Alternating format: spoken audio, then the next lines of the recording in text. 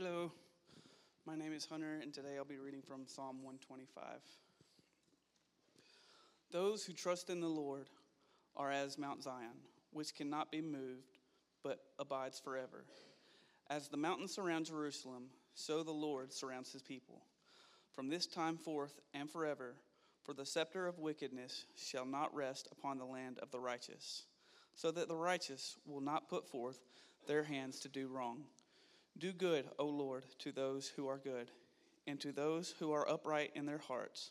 But as for those who turn aside to their crooked ways, the Lord will lead them away with the doers of iniquity. Peace be upon Israel. This is the word of the Lord. Thanks be to God. Let's pray together.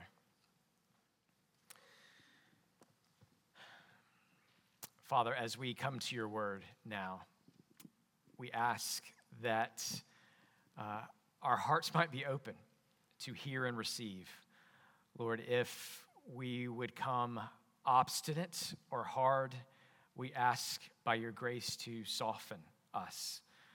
You are Lord of all, and we need to hear what you have to say. You are not silent, you've spoken.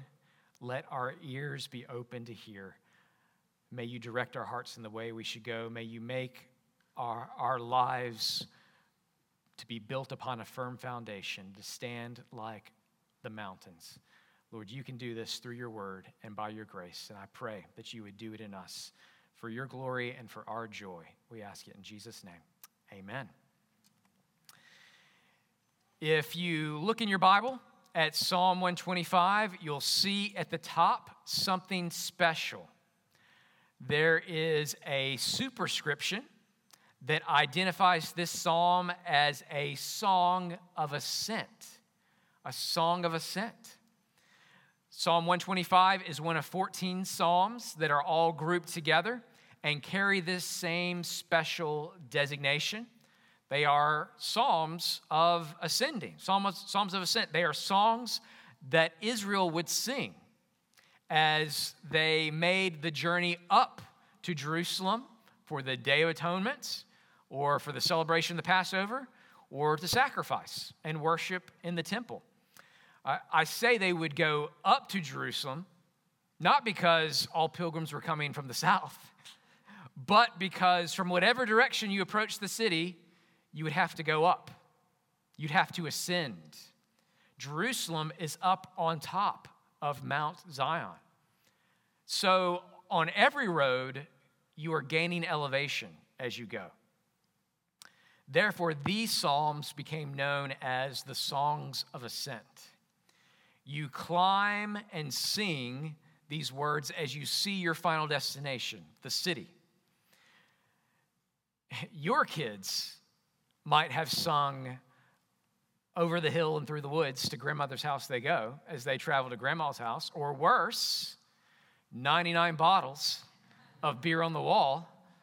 But Jesus, as a boy, would have sung these songs. These far more packed with truth and far less annoying songs as he traveled to his father's house, the temple in Jerusalem. These songs that Jesus would have sung are rich with images and a sense of connection to the land. Look again, verse 1. Those who trust in the Lord are as Mount Zion, which cannot be moved but abides forever. As the mountains surround Jerusalem, so the Lord surrounds his people. These psalms are filled with a strong sense of place, which, in my mind, on this 4th of July weekend, begs a question.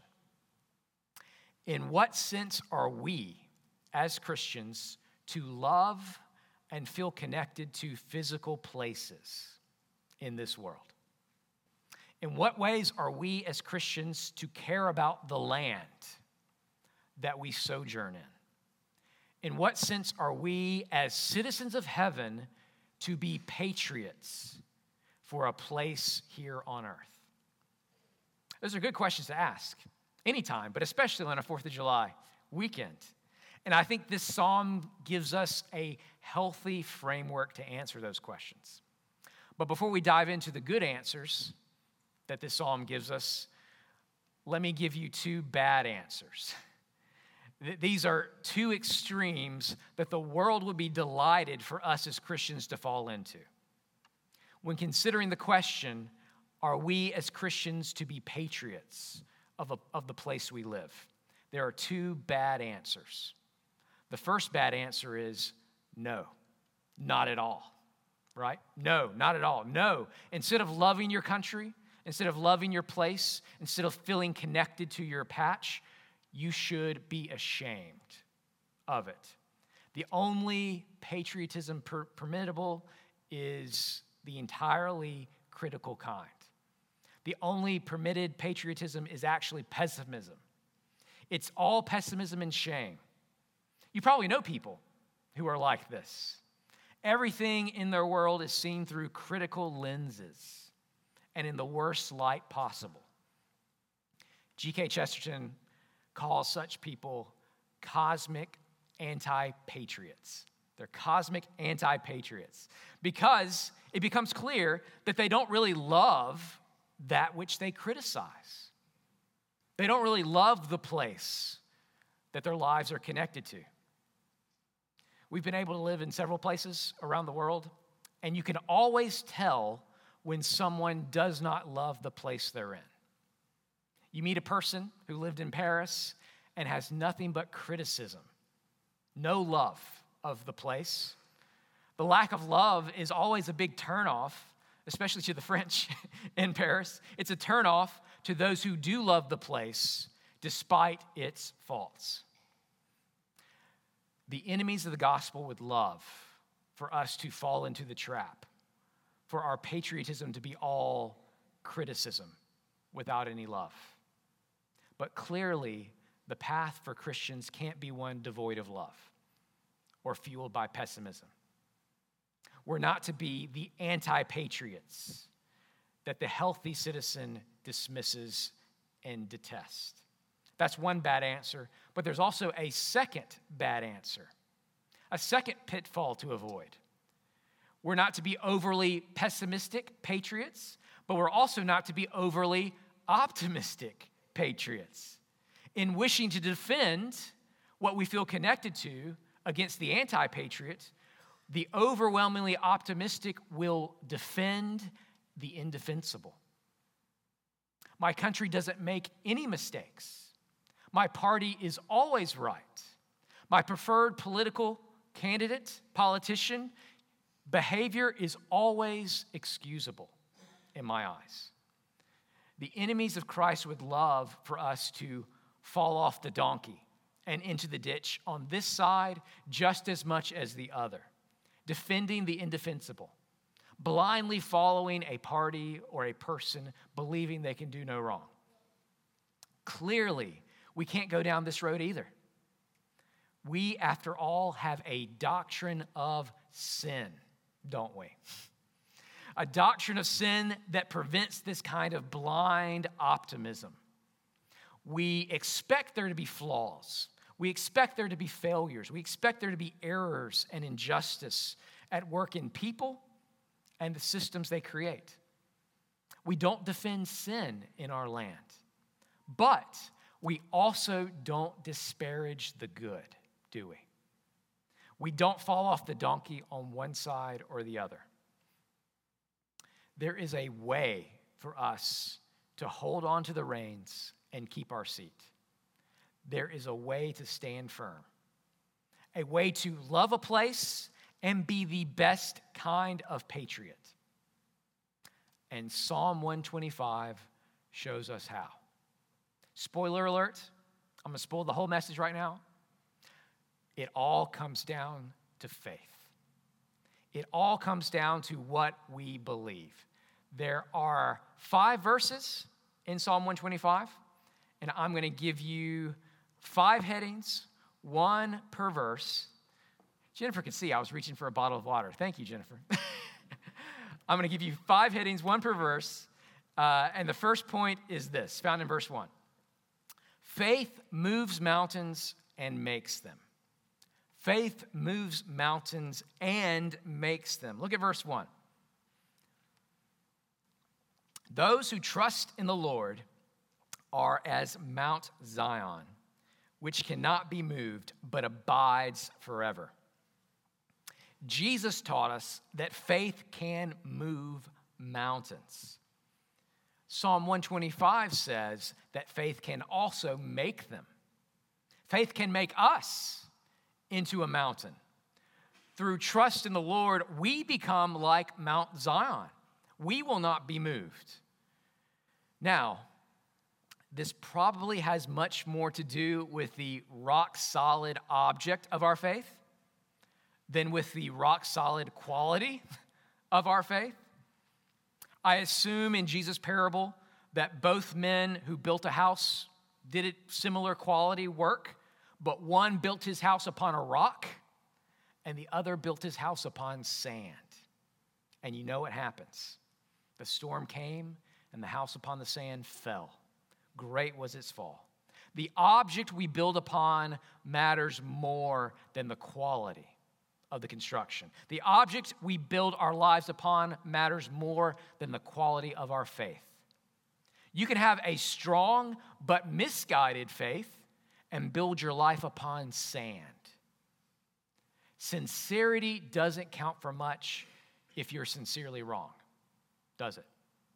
The object of our faith matters more than the quality, but even those of the highest quality will still struggle with moments of unbelief. We see that in Scripture. John the Baptist, in prison, sending word to Jesus. Are you really the one we've waited for? Or should we look for another? Peter, even as he walks on the water, begins to sink in fear and unbelief.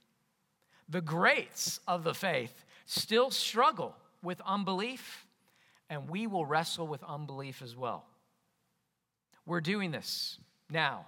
Every time we get frustrated, we wrestle with believing that God is in control. Every time we're envious, we wrestle with believing whether God has given me what I need. Whether God is a God who withholds what is good, or if he really knows what is best for me. But we struggle. But as we fight the good fight of faith, battling our unbelief, not only do mountains move, but we become mountains ourselves. We grow strong and steady. But because our strength comes through faith in someone else, faith in the Lord, we don't grow proud. That's the amazing thing. We grow strong, but we don't grow proud because we can't boast in a strength that doesn't come from ourselves, can we? Faith acknowledges the real source isn't in here. It's not in me. Like Samson, our real strength isn't found in strong muscles. It's in our fragile hair. It's in a fragile but unbroken faith. Take scissors to our faith, and our strength would fail us, like Samson with his hair. But you might still be wondering, how can something fragile like faith make us strong like a mountain? Again, it's not the strength of the faith itself.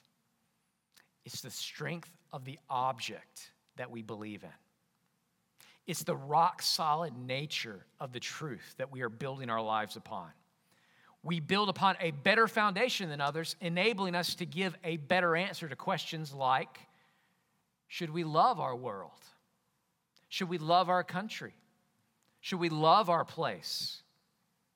We believe in truths that help us avoid both pitfalls of no, not at all, and yes, above all else. We can be far more for this place, this country, than others because we believe that God so loved the world that he gave his son to redeem us, to redeem a place.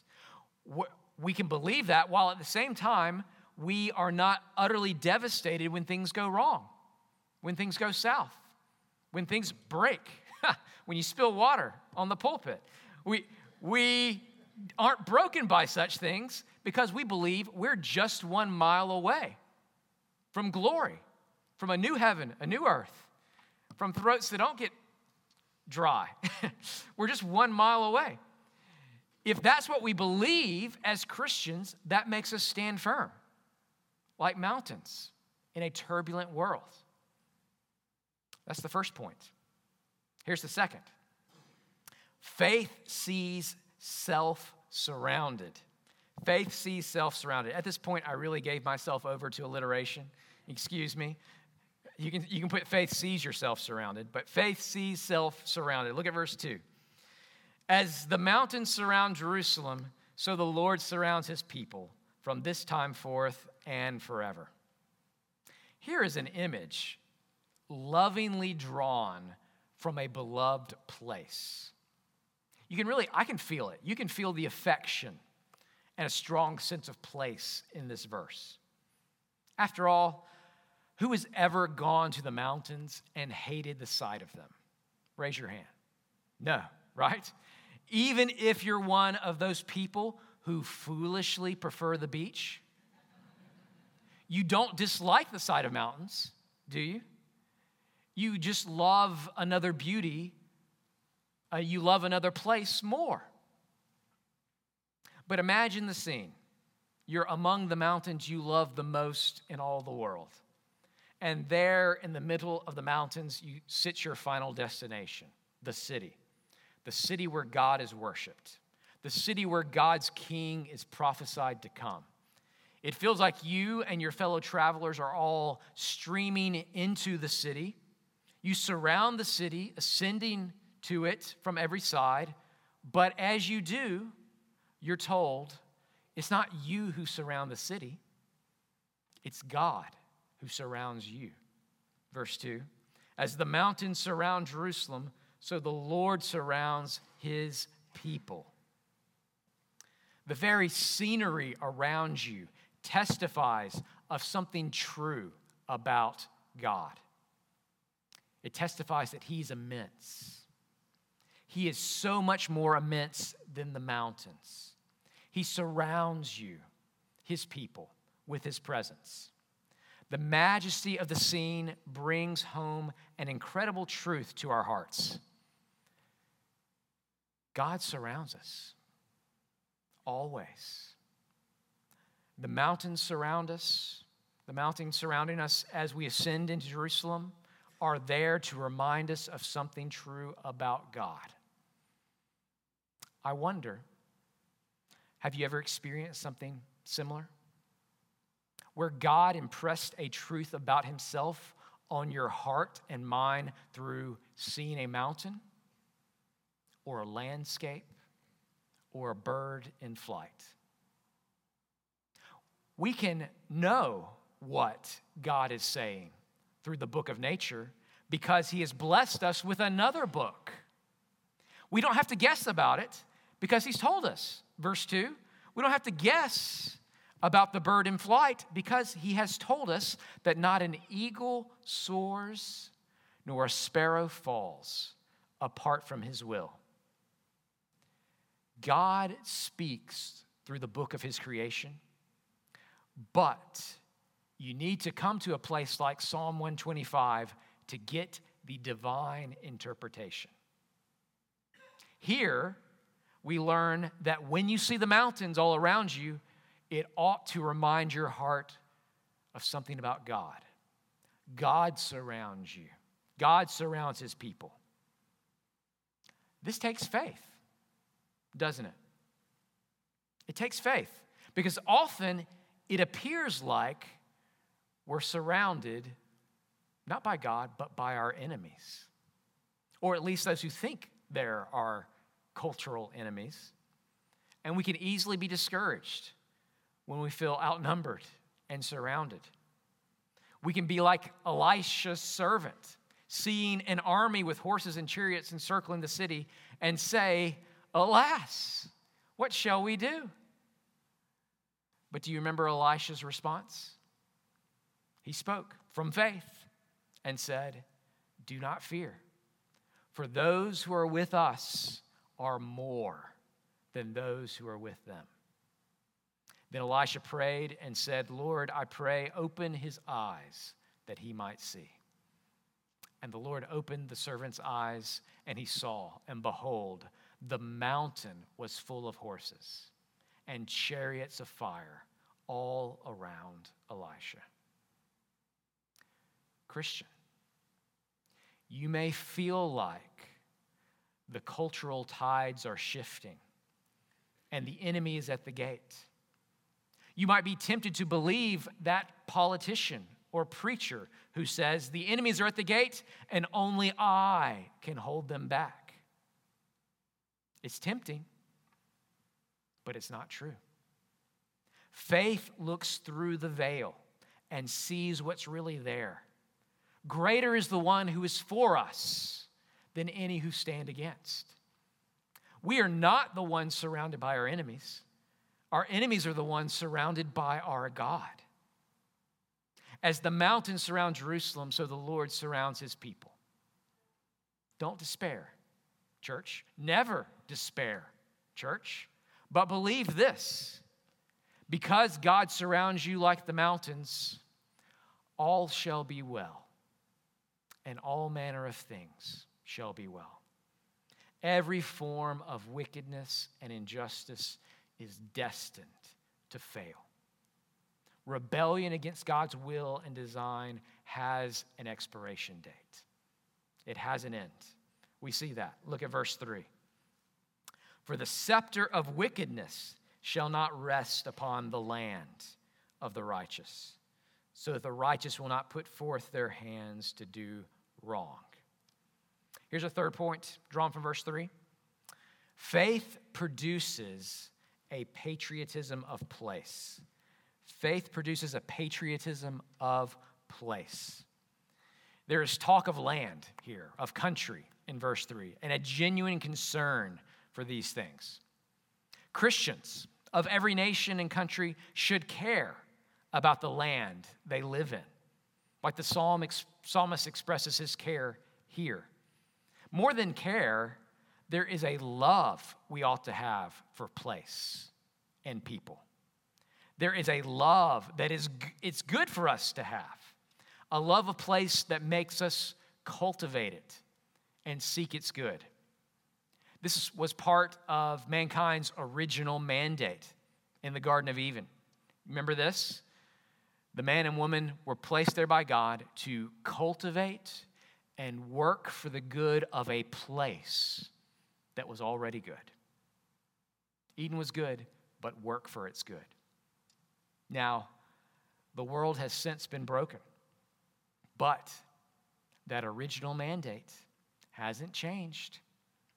In a world gone bad, the need to cultivate and work for good isn't any less.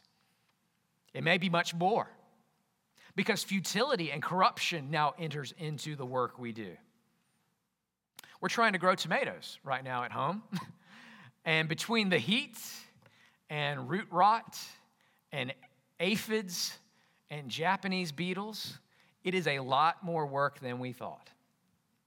But cultivating something in love, pushing back the corruption, pushing through the headaches is something we're called to do. It's part of our original purpose and mandate. Loving a land and working for its good. Cultivating a place as God's stewards here on earth. Now, think of a place that no one wants to be from. A place no one wants to cultivate. When we lived in England, that place was Middlesbrough. The Jews would say, "What good can come out of Nazareth?" The English would say, "What good can come out of Middlesbrough?" Growing up in Clark County, in Jackson, Alabama, folks seem to have the same attitude about Leroy on the other side of the bridge. What good can come out of Leroy? And you could probably fill in the blank with another place. Brookwood, Adger. What good can come out? But now, suppose there were people who really loved Middlesbrough. People who really loved Leroy. They loved it like they loved their own son with all of his faults. In fact, they love it so much they refuse to leave and refuse to leave its bad bits untouched. They cultivate it. They do good. They did all the good they could in their little sphere, in their little garden, in their little patch of Middlesbrough, Leroy, what have you. They became patriots for that place, patriots for Middlesbrough, patriots for Adger. What do you think happens to a place filled with people who love it and work for its good? What happens to such places? Whether it's Leroy or Middlesbrough, what happens? Or somewhere else, what happens to those places? You begin to catch small glimpses of Eden in those places. You begin to get small foretastes of the world that is to come. So, in what sense are we as Christians to be patriots? I think you see some of the key elements here. We are to be patriots for the world, loving the place we're in, working for its good, praising what is right and correcting what is wrong, even if we find ourselves displaced, even if we're not living in the place we want to be. This was God's message to the Jews who were brought to Babylon against their will. Jeremiah 29:7, God says, "Seek the welfare of the city where I have sent you into exile, and pray to the Lord for its behalf, for in its welfare you will have welfare." Be a patriot for the place God has put you, even if Tuscaloosa, Alabama is not where you want to be. Be a patriot for the place God has placed you. Because, like the Jews in Babylon, ultimately, we are all in exile. We are all exiles here. We're all strangers and pilgrims journeying to our true home. But it is not wrong. It is right to love the place God has put you and to be a patriot for it. That's the third truth. Quickly, here is the fourth I want you to see. Verse 4, faith gazes at God's goodness. Faith gazes at God's goodness. Verse 4, do good, O Lord, to those who are good and to those who are upright in their hearts. As Christians, we don't just do good, we actively look for the good God is doing. This can be looking for where God is working and joining him in it, but it can also be as simple as recognizing and being grateful for the good that no one else sees or bothers to give thanks for. For example, most people take for granted amazing things, like the fact that trees can bear fruit. Apples, oranges, mangoes, figs. Do you love fresh figs? I do too. Most people take it for granted, but when you really think about it, there is no absolutely necessary reason for trees to produce delicious fruit at all. We take it for granted. What is in fact quite magical. G.K. Chesterton says, trees bear fruit because they are magic trees. They don't have to do this amazing thing, producing fresh figs, but they do. And it's magical. The magic comes from a maker. And the upright in heart look for the magic in creation and are glad in it. We gaze at God's goodness all around us and train our hearts to be grateful. Ask yourself this: what if you only had tomorrow what you gave thanks for today? How many good things would you still have? As Christians, We are to gaze long and gratefully at the good things around us, and we are to ask God to do even more good. That's what the psalmist is doing in verse 5. It's a petition. Verse 4 it says, "Do good, O Lord. Do good to those who are good, to the upright in heart." Jesus says we are to ask, we are to seek, we are to knock. We're to be like the persistent widow. Keep on asking, keep on seeking, keep on knocking. If we're to be good patriots for the world and for the place we live, then this is a big part of it. Seeking good from God for the spot we call home. We'll be good patriots for a place as we pray for its good. And we'll be winsome patriots for a place as we look at every good gift around us and are filled with gratitude for it. Let me tell you, every place I've lived has had its share of brokenness, but there were also so many displays of God's goodness to see and give thanks for. Everywhere, every place. People will notice when your gaze is fixed upon the good. Being a grateful, happy, loving Christian is one of the best apologetics for the gospel that the world will ever see. Very quickly, let's look at verse 5, final point. Here's our fifth and final point. Faith recognizes wrong roads and right ones. Faith recognizes wrong roads and right ones. We see this in verse 5. Verse 5 says, "But as for those who turn aside to their crooked ways, the Lord will lead them away with the doers of iniquity. Peace be upon Israel." We can see from the end of this psalm and from personal experience that there are wrong roads in life. There are crooked paths. To paraphrase Proverbs, there's a way that seems right to us, but in the end, it gets us all killed. There are paths that seem right that don't lead to our flourishing, but to our destruction. There are roads, wrong roads in life. And guess what? We've all taken some of them, haven't we? We've all taken crooked paths. We thought this thing would make us happy. We thought something would satisfy us, but it didn't. Some things we thought would satisfy simply cannot. They're not designed to. God did design certain things to lead to human flourishing, but we've got to listen to Him to know what those things are. He hasn't kept them a big secret, has He?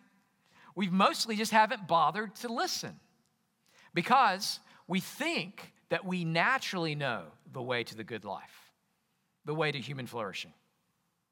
But we don't. We can get some things right, but we still fall for other crooked roads. We can recognize that eating disorders don't lead to human flourishing. Everyone recognizes that, right? I say everyone, but people with eating disorders often don't recognize it. They might affirm anorexia isn't the path to human flourishing for me, for anyone, but then not recognize themselves as being anorexic, right? You can recognize the wrongness of the path, but not see that you're on it. Gluttony also isn't the path to human flourishing, but few recognize themselves as gluttons. Here is the challenge for us, church.